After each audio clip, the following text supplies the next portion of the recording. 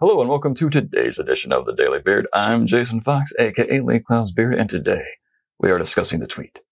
The seed of every great idea comes from the client, as far as they know.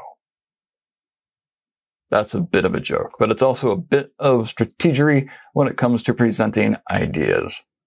It is much easier to sell your idea when you say, well, I heard you explained in this previous meeting about how your customers think this way, or about this particular insight, or this phrase you use really sparked something within us that we glommed onto, and this is the result. Now, first of all, that can be very true.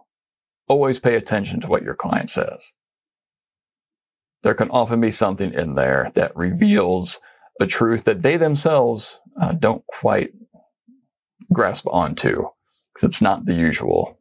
It's true, but it's not what they typically do in their business. You can glom onto that. Sometimes you just kind of, well, you don't lie. Don't lie. But there are clients. There are clients you never go into and speak of the work as it coming from you, because that turns them off and you sound like you're bragging. But there are other clients, you will present an idea. You should always be, you should be excited but humble about your ideas that you're presenting. Now, there are some clients, once you present the idea, they will want you to explain where the idea came from because they like how that process works. And they're a good client. So it's okay to say, well, I was in this restaurant and I saw this happen and it sparked an idea. Or I was walking my dog and this happened and it sparked an idea. Hopefully it's not a super embarrassing experience that sparked the idea. That's okay to share.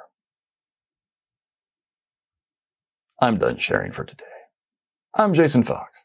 Have a good one.